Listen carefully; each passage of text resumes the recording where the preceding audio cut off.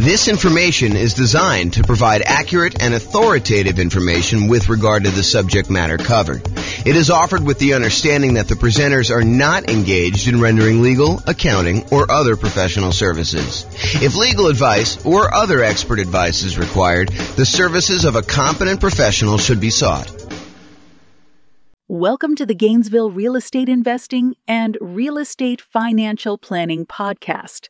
Learn all about investing in real estate in Gainesville, Florida, with a combination of real estate financial planning and modeling with numbers specific to Gainesville, plus syndicated, more generalized recordings of live and pre-recorded real estate investing classes, not all of them specific to Gainesville. Be sure to stay tuned after the podcast for a message from our sponsors. Well, good morning and welcome, everyone. This is your host, James Orr, and I have a pretty exciting class today. Today's class is all about improving cash flow by buying down your mortgage interest rate when buying investment properties. It's called Buying Down Mortgage Interest Rates for Real Estate Investors. And let's jump right into it because there's quite a bit to cover, and I want to make sure we get through it all. So today we're going to be discussing primarily buying down your interest rate when buying a rental property. The way that I'm going to do this, there's a spreadsheet that Brian made, which I'll provide a link in the show notes to.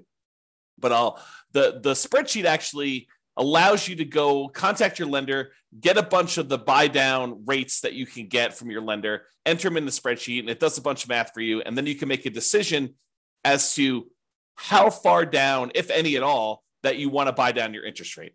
And that is the way that he does it is one way of calculating the return you'd get from buying down your interest rates.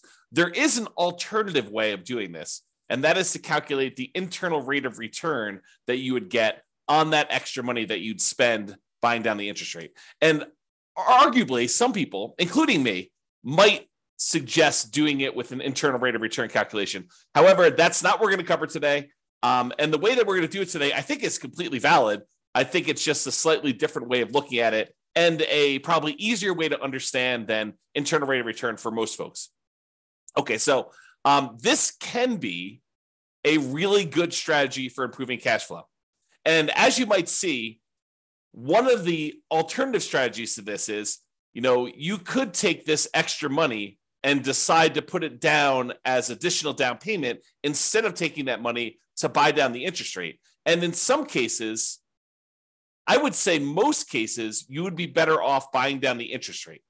And we will look at that math. Now, there may be a time factor component to that, where if you're only going to hold the property for a year or two or three or whatever you're going to do there, it may be better for you to not buy down the interest rate. It may be better for you to put more down or to not put more down and just deal with whatever negative cash flow or slightly less than ideal cash flow you'd get by not putting more down or buying down the interest rate. But that's something for you to decide. Because if you remember, I'll kind of tie this back into when we talked about achieving financial independence. There are some folks who are buying properties that they intend to have and hold forever, and that is going to be part of the income they receive when they're financially independent. These are properties that you expect to hold in your portfolio indefinitely. Like you do not plan on selling them at all. And then there are other properties where people would buy in order to get a really good return on, especially that early on, that like excellent return on equity you get when you own a property for the first few years and your equity is relatively small because you're highly leveraged and you're able to get like almost like rocket booster type returns on that. Some people are going to buy properties to get those rocket booster type returns with the intention of trading them up for something else, doing a 1031 exchange and buying something larger, or selling off those properties, paying all the expenses on them, the capital gains, the depreciation recapture, the real estate commissions, if you've got any of those going out, and closing costs, if you've got those going out, and then take that money and then use that in order to stabilize your returns elsewhere, whether that's investing in something else like stocks or bonds, or taking that money and paying off existing loans. So depending on whether this is a property that you plan to hold forever in your portfolio, or a property that you plan on holding for a short period of time and then doing something else with it, you may or may not choose to buy down your interest rate depending on the hold period. I'll also add in one additional wrinkle. If your plan is to buy more properties than you need, like let's say you intend to have 5 free and clear properties in your portfolio at the end. Let's say your plan now is to go out and buy 12 properties. with the intention of you're going to eventually sell off 7 of them and pay off the remaining 5 so that they're free and clear. Well, if you're going to pay off the remaining 5 early with proceeds from selling the extra 7, then you may not want to buy down the interest rates on the 5 either, because those are ones that you will not hold the loan for full term. And so these are things that you should decide. And the reason why we covered those in previous classes before we get to this point is you should decide which properties you plan to have in your portfolio at the time when you are financially independent and how you plan to get there. Like, do you plan on paying off these properties early? And a lot of times we make these plans and they change, but realize that you should have this plan going in. Okay, now that I've given you some background and context, let us talk about doing buying down interest rates when buying a property. Today, we're going to focus in on buying down the interest rates when you are purchasing a property. And specifically, I am not going to talk about buying down the interest rates when you do some type of cash out refinance on a property, or when you do some type of cash in refinance on a property where you actually put more money into the deal and refinance your property at the same time in order to get shorter loan term or lower monthly payments, or to get a better interest rate. So we're not talking about cash out refinances. We're not talking about cash in refinances. We're not talking about doing a rate and term refinance where we're refinancing the rate on the loan and or the term on the loan. And we're definitely not talking about recasting a loan where you have a lump sum of money and you want to reduce the payment on your existing loan without changing the other terms of the loan. You just want to kind of like make a $10,000 additional payment on your property and reduce the monthly payment by whatever it is, $50, $100, somewhere in that ballpark, depending on how much time you've got left on the loan. But we're not talking about that either. This is specifically buying down your interest rate when purchasing a property. Okay. Big picture. When you go to get a loan, the interest rate you get on the loan can be changed by how much you either pay and give to the lender, or how much the lender gives you as a credit to take a higher interest rate. So you can voluntarily take a higher interest rate and have the lender give you a credit to help cover closing costs. So you go to a lender and then you tell them, hey, look, I'm thinking about getting a loan. They tell you, okay, the rate right now, if you don't pay any points at all, is going to be 0. It's going to be 7%. 0 points in, 7% loan. However, if you are willing to take 7.25 as your interest rate, we will give you $3,000 or $5,000 or $8,000, whatever it is, as a credit that you can use to cover some of your closing costs. Or you can give us some money and we will give you a lower interest rate. If you sort of like give us $5,000 in advance, we will, instead of giving you 7% of your loan, we'll give you 6.75 as an example.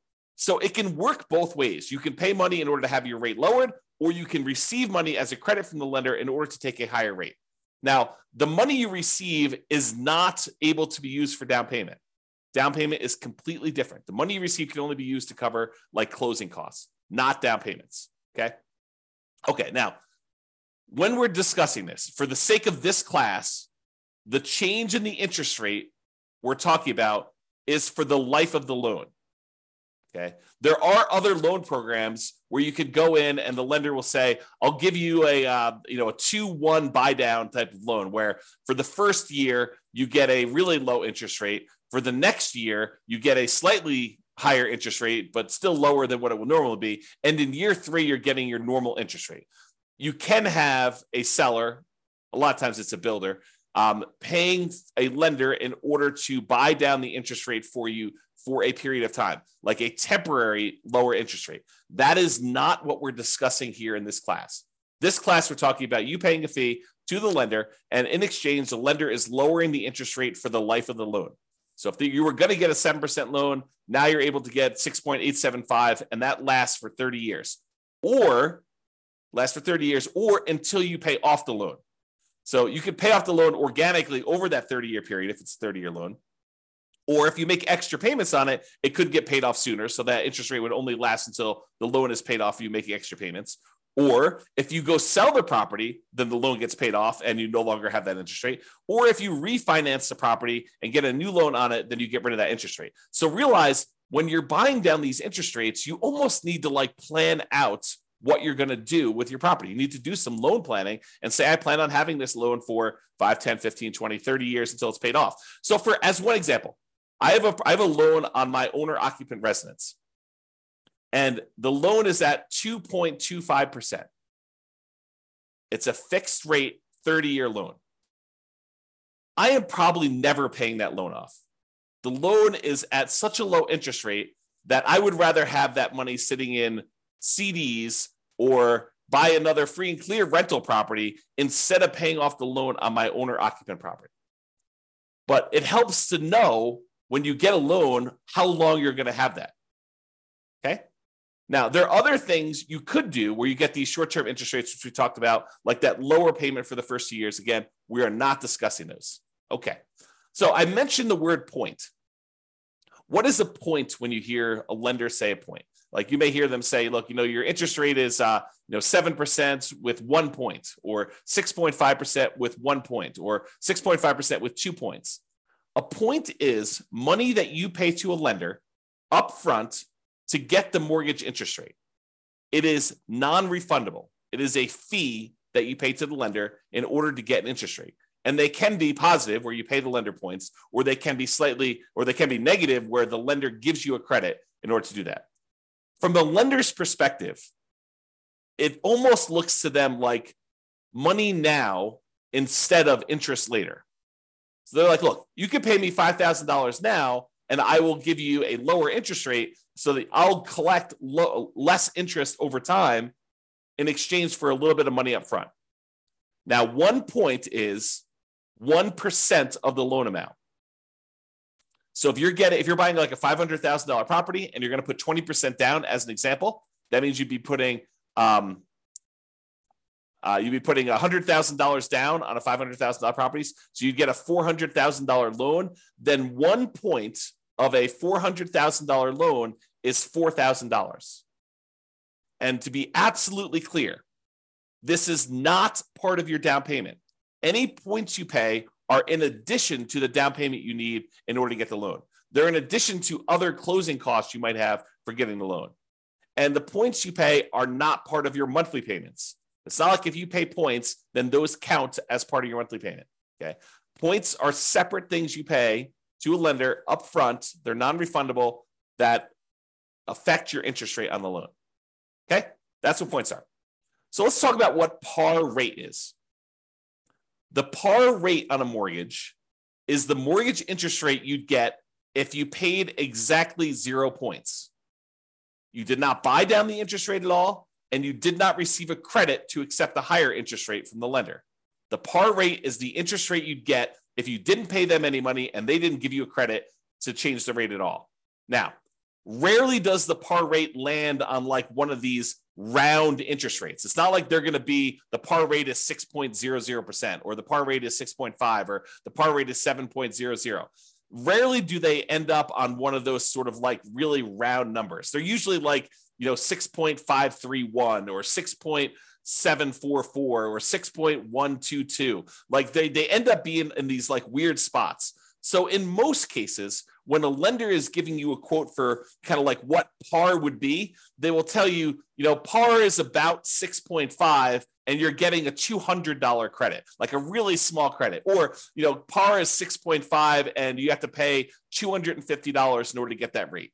Like, so the par rate might have been a little bit higher than 6.5 or a little bit lower than 6.5, but they'll tell you, you're getting a 6.5 rate and you got to pay us, 0.01% of a point or 0.01 points or 0.1 points, or like they're not usually even and equal like that. So you'll usually end up paying a little bit more to buy down the rate or a little bit less to get a credit in order to get at that round interest rate. So par rate is not usually on an even number. Now be careful. When you ask a lender, hey, what's the rate you're giving me? Be careful that you understand what the terms of that rate are. And what I mean by that is some lenders will automatically default to giving you a rate with 1 point. So you can't just call a lender up, and we cover this, and we'll cover it again when we go through the class on how to compare loans, but I have a class on how to compare loans with different lenders. You can't call up a lender and say, hey, what's the rate today? Because one lender may automatically assume that all of the rates they quote are with 1 point, and another lender may automatically assume that the rate they want to quote you is the one where you get the smallest credit. So And the rates may be, a quarter point difference or more, depending on what you're looking at. So you can't say to them, do this, because they're not necessarily quoting you the same thing. You need to understand what the charges are for that loan to make sure you understand what they are giving you. So when you call them up, say, what is the rate? What is the par rate right now with no points? And believe me, sometimes you need to clarify with them that that's what you want, because they will still sometimes give you the wrong one. So oftentimes it's better to get the sheet showing what the buy downs are and what the credits are. And so you can figure out your own par rate to make sure you understand that they're giving you something that you can compare to someone else. Okay. So just a tip when you call lenders, you're trying to do that. Now, so let me paint a picture for you. You're about to buy a property. Okay. You have enough money set aside for whatever down payment you need.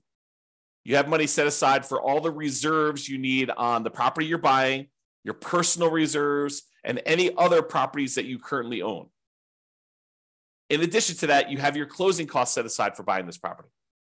And if you're prudent and you actually have negative cash flow on the property that you're buying, maybe you're buying a property with little down and it's got some deferred down payment, negative cash flow, you've set aside any negative cash flow you'll have until that negative cash flow goes away.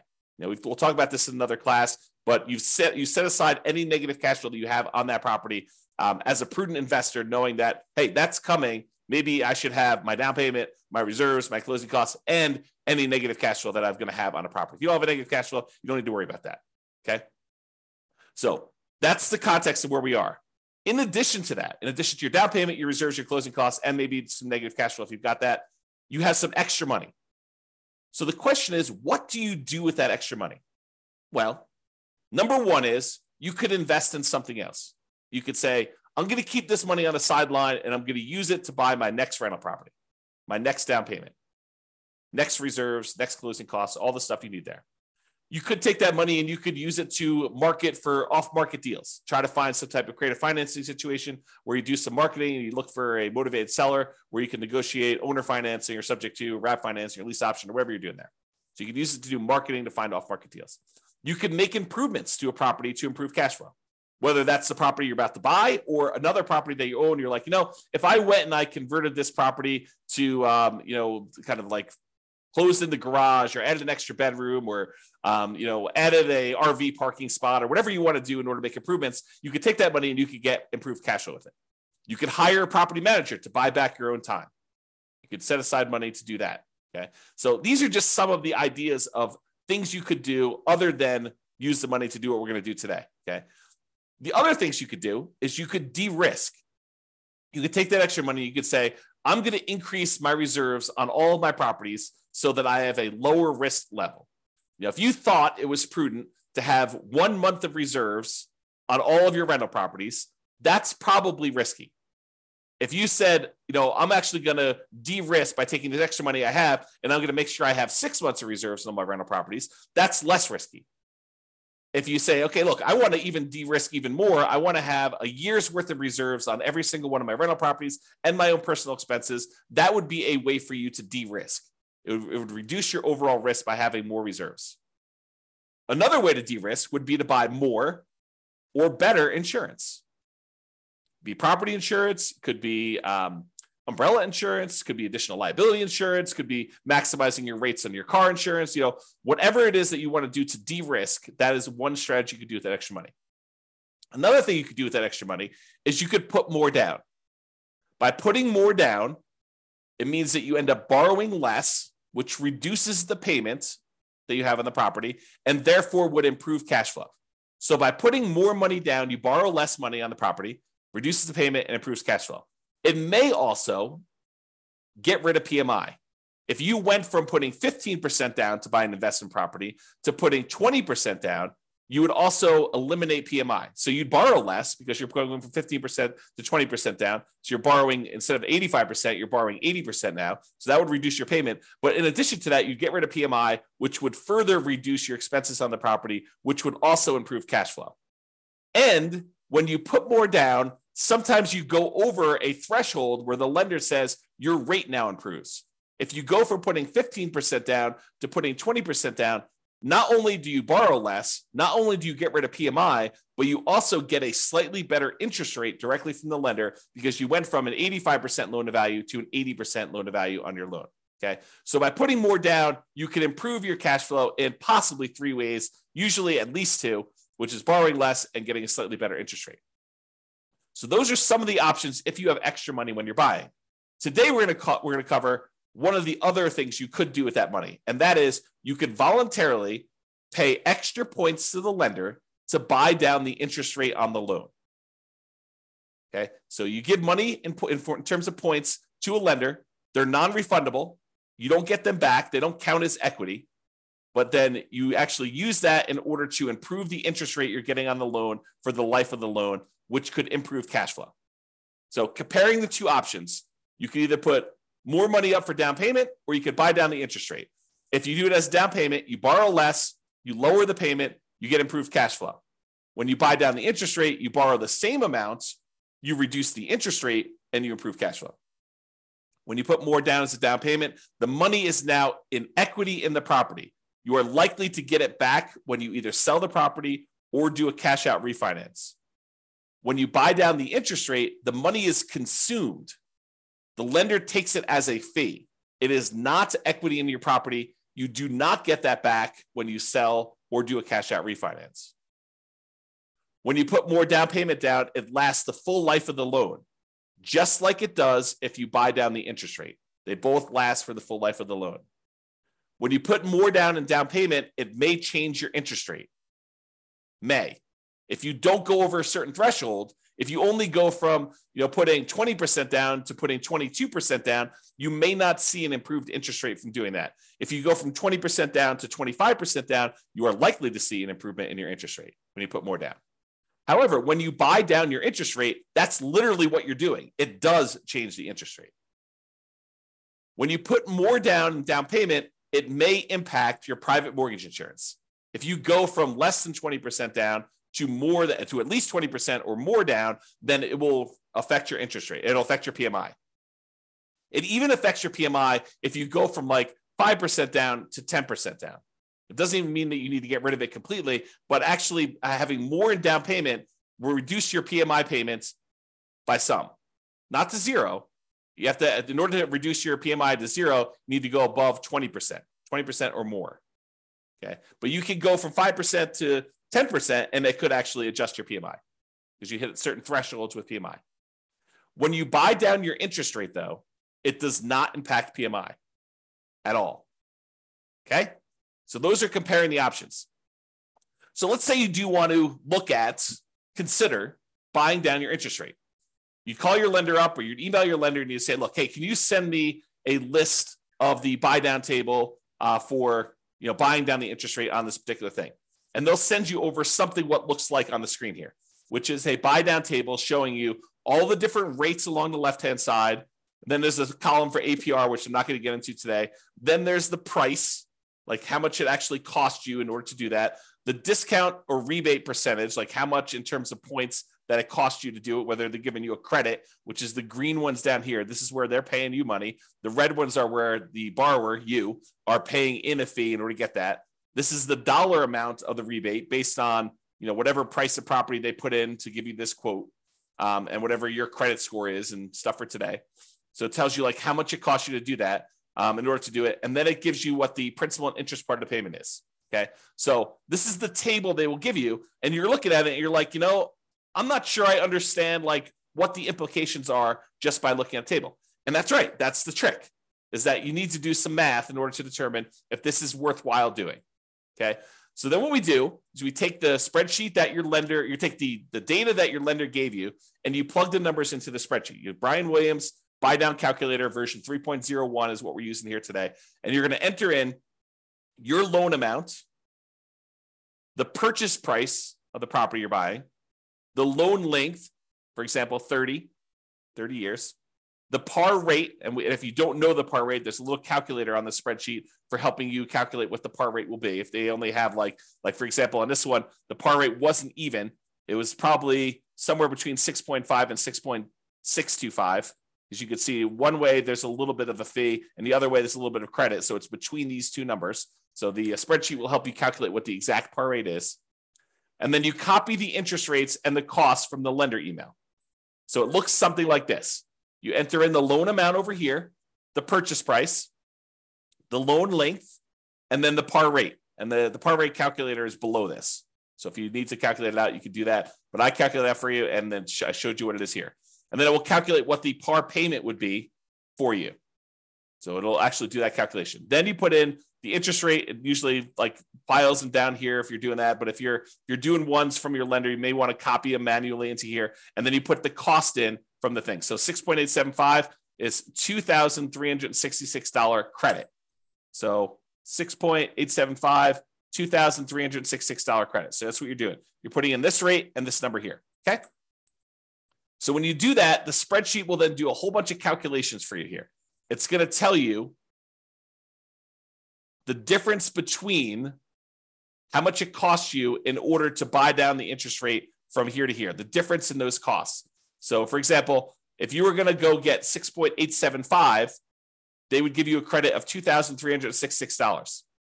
If you want to get 6.75, it would only cost you it would only give you a credit of $803. So the difference between these two is $1,563. So it shows you the difference in cost in going from one to another. Then it shows you what the average cost per like tier to get down to here would be. So it shows you what the average would be. And then this does a whole bunch of stuff, calculation points. You can ignore all that. And then the payment if you bought it down. So this tells you what your new monthly payment would be. And then it then calculates what the difference is between your par payments and what this new payment is, and shows you what the difference in payment was. So for example, this is an $87.57 higher monthly payment than what your par rate for receiving a credit of $2,366. Hold on one second. Sorry, I had to clear my throat. Okay, so with that being said, you can see here that when you buy down the rate a little tiny bit at 6.5, you end up getting a $30.52 better payment, which if you multiply by 12, you're getting $366.26 better cash flow on your property by buying down the rate there. And you can see there are ones where you're getting significantly better cash flow. For example, if you buy down the rate all the way to the max, you get $5,795.31, almost $5,800 better cash flow for the year. Almost $500 a month better cash flow by buying down the rate. Now you got to say to yourself, is it worth paying this amount of money in order to get that rate? That's what we're going to look at. And I've included this thing called vanity rates. So most of the time rates are quoted in the eighth of a point. So 6.875, 6.75, 6.25. But sometimes a lender will give you a quote for a rate of, 5.99 or, 5.49 or something like that, where it's a number that is sort of like not one of the normal eighth of a point type deals. And so they'll include those in your list, but a lot of times vanity rates don't make a lot of sense. So I'll show you what they look like here, but I've included them in this chart. I will remove them later as we show you. Okay, continuing on. So this shows you what the difference in cost was when buying down your interest rate. And what I want to point out to you is that the amount it costs to buy down your interest rate 1/8 of a point is not the same. And it's not linear. It doesn't automatically increase as you go up. Okay. So this red line shows you where the par rate is. These ones are credits. These ones over here is you're paying a fee in points in order to get a lower interest rate. But in order to change your interest rate, from it's got the vanity rates in there. So let me go remove the vanity rates here, but it shows you the difference. So for example, right here, in order to go from 6.25 to 6.15, it cost you a difference of $1,662 or $1,078. It's cheaper to go to this one than it was to go to this one. That's what we're showing you here. Okay. So I've got some vanity rates in here. I've got like 6.49 and 5.99. I'm going to go and remove those. I'm showing you where they are, and I'm going to show you that I'm now remove those in the charts. Here's where they were in red Now that I've eliminated those, now we've got only showing ones where we have the eighth of a point difference. So you could see it a little clearer by removing those extra vanity rates. Okay. So when you go from 6.5 to 6.375, it costs you about, I don't know, whatever that is, $200, $210 more to do that. When you go from 6.375 to 6.25, it costs you another $200 more. But to go from 6.25 to 6.125, it's like $600 less. And there are these inefficiencies in the market for buying down your rates. And part of what you're looking at is taking advantage of these inefficiencies. They will sometimes tell you, look, we would prefer you to buy down here, but we'd prefer you don't buy down past this certain level. Like as one example, if you wanted to go from 5.125 to 5.5, I'm sorry, from 5.125 to 5 even, the difference in buy down for these is significant. It's like $1,400 more. So this may be a spot where you might consider not buying down the extra amount. Or here might be one where you consider not buying down the extra amount. Or here might be one. You can see whenever it goes and it gets more expensive to buy down to the next level, you got to wonder, is it worth it doing that for me? And we're going to do some additional math, and I'll show you that. But realize that they change. It's not uniformly one price to buy down to the next lowest interest rate tier. Okay. Same table before. I've just now eliminated the vanity rates. Not going to go over this. I already went over it again. Now, one of the things we're looking at is the average cost per incremental interest rate. And you can look at these and you can see that, ignoring the ones that are credits, if we start looking at the ones that are actual buy downs, you can see that they sort of like increase a little bit, then they decrease a little bit, and then they start increasing again. So if you were thinking about where you might want to buy down, one of the things you could look at is where it actually starts to increase again. So you can look for these inefficiencies, and I'm going to zoom in and graph this out for you and show you this is the average cost per incremental improvement in mortgage interest rate, the average cost in order to buy down to that level. And this is to the left of here are the credits. So we're going to just ignore those unless you wanted to take a credit. But we're talking primarily about buying down the rate. And so you can see to go from 6.5 to 6.375, it's more expensive. To go from 6.375 to 6.25, it's slightly more expensive. Then it gets cheaper to go to 6.125. Then it gets the tiniest bit more expensive to go to 6%. Then it starts getting a little bit more expensive again to go to 5.875. So you could look at this and you could say to yourself, look, if I wanted to get a deal, it might be the kind of like best bargain to stop buying down the rate when the rates start getting increasingly more expensive. So this could be a good spot for you to consider. Now, the decision is totally up to you. You don't have to buy down your rate at all. You could choose to take the par rate. You could choose to take a credit. But if you're thinking about, I want to improve cash flow on my property, this is one way to do it. And then you got to wonder to yourself, is the extra money that I'm spending worthwhile investment? What's the return I'm getting on spending this extra money? And that's where we're headed with this. So now we're going to show you what the simple and compound rates of return are for spending this extra money. So these are all the different interest rates along the side here. You can't see them, but if you're on the spreadsheet, this is just spread over to the right of the spreadsheet there. And this goes and shows you what your simple interest rate would be after you've paid back the money to yourself for buying down the loan. So this shows you that once you paid yourself back the money in order to get the buy down itself, then you're earning, in this case, 33.6% return on the extra money that you spent. Not bad in terms of simple interest. Now, if we take it and we look at this simple interest over a period of time, you could say after 10 years, including paying back on the initial amount that you borrowed, this one would get you 23.6% return on any extra money you spent here. Now, most people are probably not using simple interest, although there are some times when you'd want to think about it that way. But most people are going to think in terms of compound interest. The money you're getting on the money that you invested over time from a while ago, you want to make sure you take into account that time impacts your return. And so compound interest does that. So in this case, you can look at what your return is over here from seeing different interest rates that you buy down to. And you can see that there's a lot of them, depending on how long out you go, where you get good returns on your money for doing that. So for example, here's how you read this chart. If you bought down your interest rate to 6%, you would have earned over a 15-year period of time, you'd have earned 28% per year simple interest on the amount you spent to buy down the interest rate. So you got to ask yourself, if I'm looking at other investments that I have that give me simple interest, what am I getting on those? And should I take this money and invest it by buying down my interest rate, knowing that this one is paying me 28% return? So you got to compare it to other things you could invest in. We already went over that list. Okay. So that's the simple interest one. Here's the compound interest one. If you decide to look at what your compound interest rate return is over a 15-year period for buying down that loan to 6%, you'd be getting an 11.62% compounding rate of return by buying down that loan and getting your money back. So is getting an 11.62% return on your money, a compounding annual return rate over a 15-year period of holding that loan for 15 years, is that a good return for you?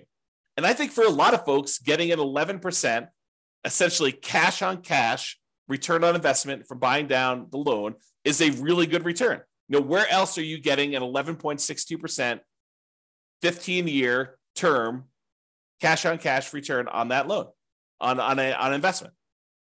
That's why it's probably pretty compelling to do that. Now, the more you buy it down, in general, looks like the lower the return you're getting. And the longer you hold it, the lower return you're getting after a peak. Okay? So there's like optimal parts here to do this, but that's the general rule. All right, more down. Sometimes putting more down will improve your interest rate and it will get rid of that PMI. So it'll improve your interest rate and get rid of your PMI. The spreadsheet does not take into account either of these things. It does not show the improved interest rate you get by putting more down, and it does not take into account that you will get rid of PMI. However, it does look at if you put more down and improve that payment by that much, which one's going to be better? Should you have put more down or should you have bought down the interest rate? It'll compare those. It'll show you the difference in cash flow each one would produce for you. And then it could tell you it would have been better for you to buy down the interest rate or it would have been better for you to put more down. So let's take a look at the difference between putting more down or buying down the interest rate. Okay. So if you took the dollar amount that it cost you to buy down your interest rate to 6% and you use that as an extra down payment instead, your cash flow would be $1,729 per year better to buy down the mortgage interest rate. So this just shows you for each one of your rates how much better it would be or how much worse it would be. If it's negative, it means that it would be better for you to put more down. If it's actually positive, that means it would be better for you to actually have bought down the mortgage interest rate. And by how much? So it'd be $1,729 per year better for you to have bought down the interest rate if you bought it down to 6%. If you bought it down to 5%, it would have been $4,055 per year better for you to have bought down the interest rate. This just shows you what is going on there. Okay. And this number comes from this table. This is part of the spreadsheet, Brian's spreadsheet. So basically it shows you what the payment would be if you use the cost to pay down the loan, to buy down the loan as a down payment instead. So it calculates what that would be. Then it shows you what the payment difference would be. Then it multiplies that by 12 to give you an annual difference in payment. And then it tells you some other calculations. So the annual difference in payments here is there. Okay. So it kind of gives you an idea of those numbers. All right. Hold duration. In general, the longer you hold the property, the better off buying down your interest rate will be.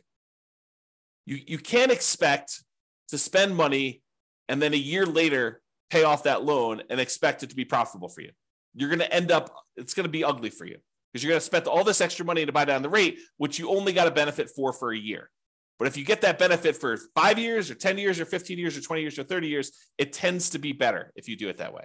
And so this table, part of Brian's spreadsheet, shows you how much better it would be by how long you hold it. Now, I need to talk to you about what's going on in this table because it's not just cash flow anymore. Up to this point, we've been primarily talking about how buying down your interest rate or putting more down have improved the cash flow on your property. Because when you buy down the interest rate, it actually improves how much your monthly payment is, which means your cash flow improves by that amount. Or when you put more down, it improves cash flow because you're borrowing less, although in some cases it improves your interest rate too and gets rid of PMI. Although in this case, we're only looking at the difference between borrowing less as to how it improves cash flow. So it does do that. However, when you buy down your interest rate, something else changes as well.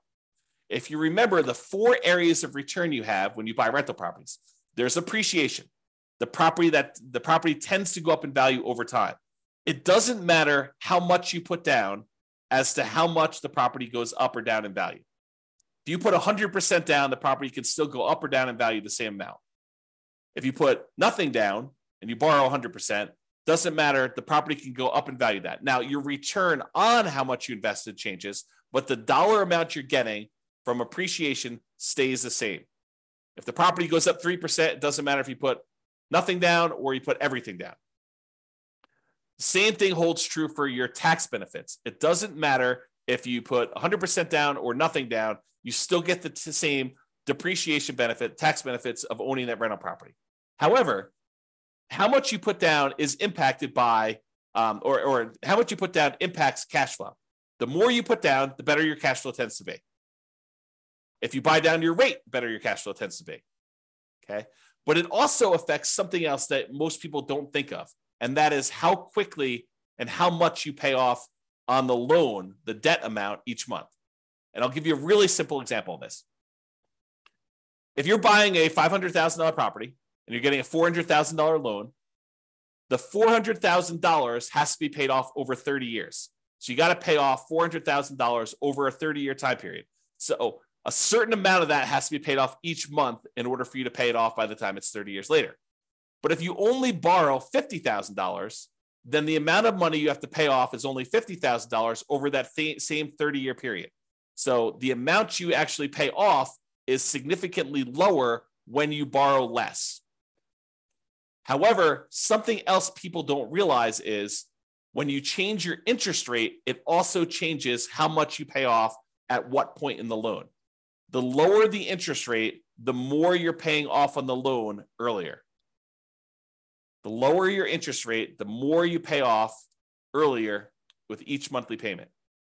So the amount of equity you gain in your property also changes based on what your interest rate is. So when you buy down your mortgage interest rate, it also changes how much equity you grow in the property and when. What this chart takes into account is both your cash flow difference and the equity difference you get between buying down the interest rate or putting extra down payment down, because when you borrow less, the down payment impacts your equity as well. So it does take into account both of those changes, and it shows you what the difference was. So in this case, if you look at whatever it was here, I think this is probably around, let's see, 1, 2, 3, 4, 5. I think this was buying around to 6% or so. So right here, I'm assuming this is the buy down 6%. It shows it on the full table, but I can't see it. It shows you that after 15 years, you'd be $18,331 better if you bought down the interest rate than putting that money down as additional down payment. So this shows you both the cash flow improvement and the equity improvement you'd have by doing that based on hold duration. Okay. Now, buying down your rate or prepaying PMI. So let's say you're doing a nomad strategy or a house hacker strategy where you're thinking to yourself, okay, I put 5% down. I've got a little bit of extra money. Should I buy down my mortgage interest rate, or should I take that same amount of money and should I prepay PMI instead? PMI is whatever it is, $250 a month. I could take $5,000 and I could get rid of that $250 a month. Which one is better? Should I buy down the interest rate or should I prepay this PMI to improve that? And I probably should do an entire class on how to compare these. But for now, the correct way to do that is to use the world's greatest real estate deal analysis spreadsheet, which is free. Just go download it at realestatefinancialplanner.com/spreadsheet and do both options. Do one option where you buy down the interest rate, do another option where you actually prepay PMI, and look at the returns you're getting, all the returns you're getting, because it actually impacts more than just cash flow. Look at all the returns you're getting and decide which one better fits what your specific goal are, what your preferred return characteristics are. Are you emphasizing and making your number one most important thing cash flow? Well, then you might want to look at cash flow. But if you're looking at what is my overall return, which a lot of folks are, then you may want to go look at which gives you a better overall return comparing those two different options. And that's the way to do it. Okay. All right, in conclusion, you can choose whether to receive a credit or to buy down your mortgage interest rate. That's your choice when you go to get your loan. It can be better to buy down mortgage interest rates than to use that same amount of money to put more down. It can be better for you to do that. So you should call your lender to get the buy down amounts and then use the spreadsheet to do some math to see what may be best for you in your specific situation. And if you need help with this, ask your lender and or your real estate agent. You know, it would help if you fill out your spreadsheet and you understood what you're trying to do. But if you need assistance, your lenders should be able to answer questions about this and help you do it. Now, the decision is going to be yours. You understanding what return you're getting for buying down this rate from the spreadsheet, you need to decide, hey, look, do I want to spend more money in order to get this perceived return on that extra money that I'm spending, thinking I'm going to hold the loan for that amount of time? Or do you want to not spend money and do that? I mean, it's up to you. So realize that the decision is yours, and it's really a decision about what type of return you want to get on that extra money. Maybe you decide you don't want to buy it down at all. Maybe you say, look, I should just take this money and go buy another property. And instead of getting, 11%, additional cash on cash return on this, I can get a overall, whatever it is in your marketplace, 30% overall return on my money when you include appreciation, debt pay down, depreciation, and cash flow on your money. Or maybe you're like, hey, look, cash flow is really important to me. It's going to be what gets me to financial independence. I want to optimize for cash flow. And so I'm willing to spend money now in order to get a really good return on that money by buying down my rate and improving cash flow. It is your choice. All right. That's all I got for you. I hope you enjoyed this class. I'll put a link to the spreadsheet in the show notes for those of you that need that. And feel free to use it to analyze your next buy down when you're purchasing a property. This has been James Orr. Have a great day, everybody. Bye-bye for now. With home prices up, mortgage interest rates up, and rents up, but not quite enough to counteract the higher prices and interest rates. Cash flow on rental properties in Gainesville is harder than ever. Book a call with the Real Estate Financial Planner to apply our proprietary 88 strategies to improve cash flow on your rentals. See the show notes for a link to schedule your call and improve your cash flow today. If you're a real estate agent, lender, or professional in Gainesville that wants to help our real estate investor listeners, consider reaching out to learn about collaboration opportunities with this podcast. We'd love to add more value to our listeners by having you assist our investors buy, sell, and finance their real estate investments. See the show notes to schedule a call to discuss collaboration opportunities.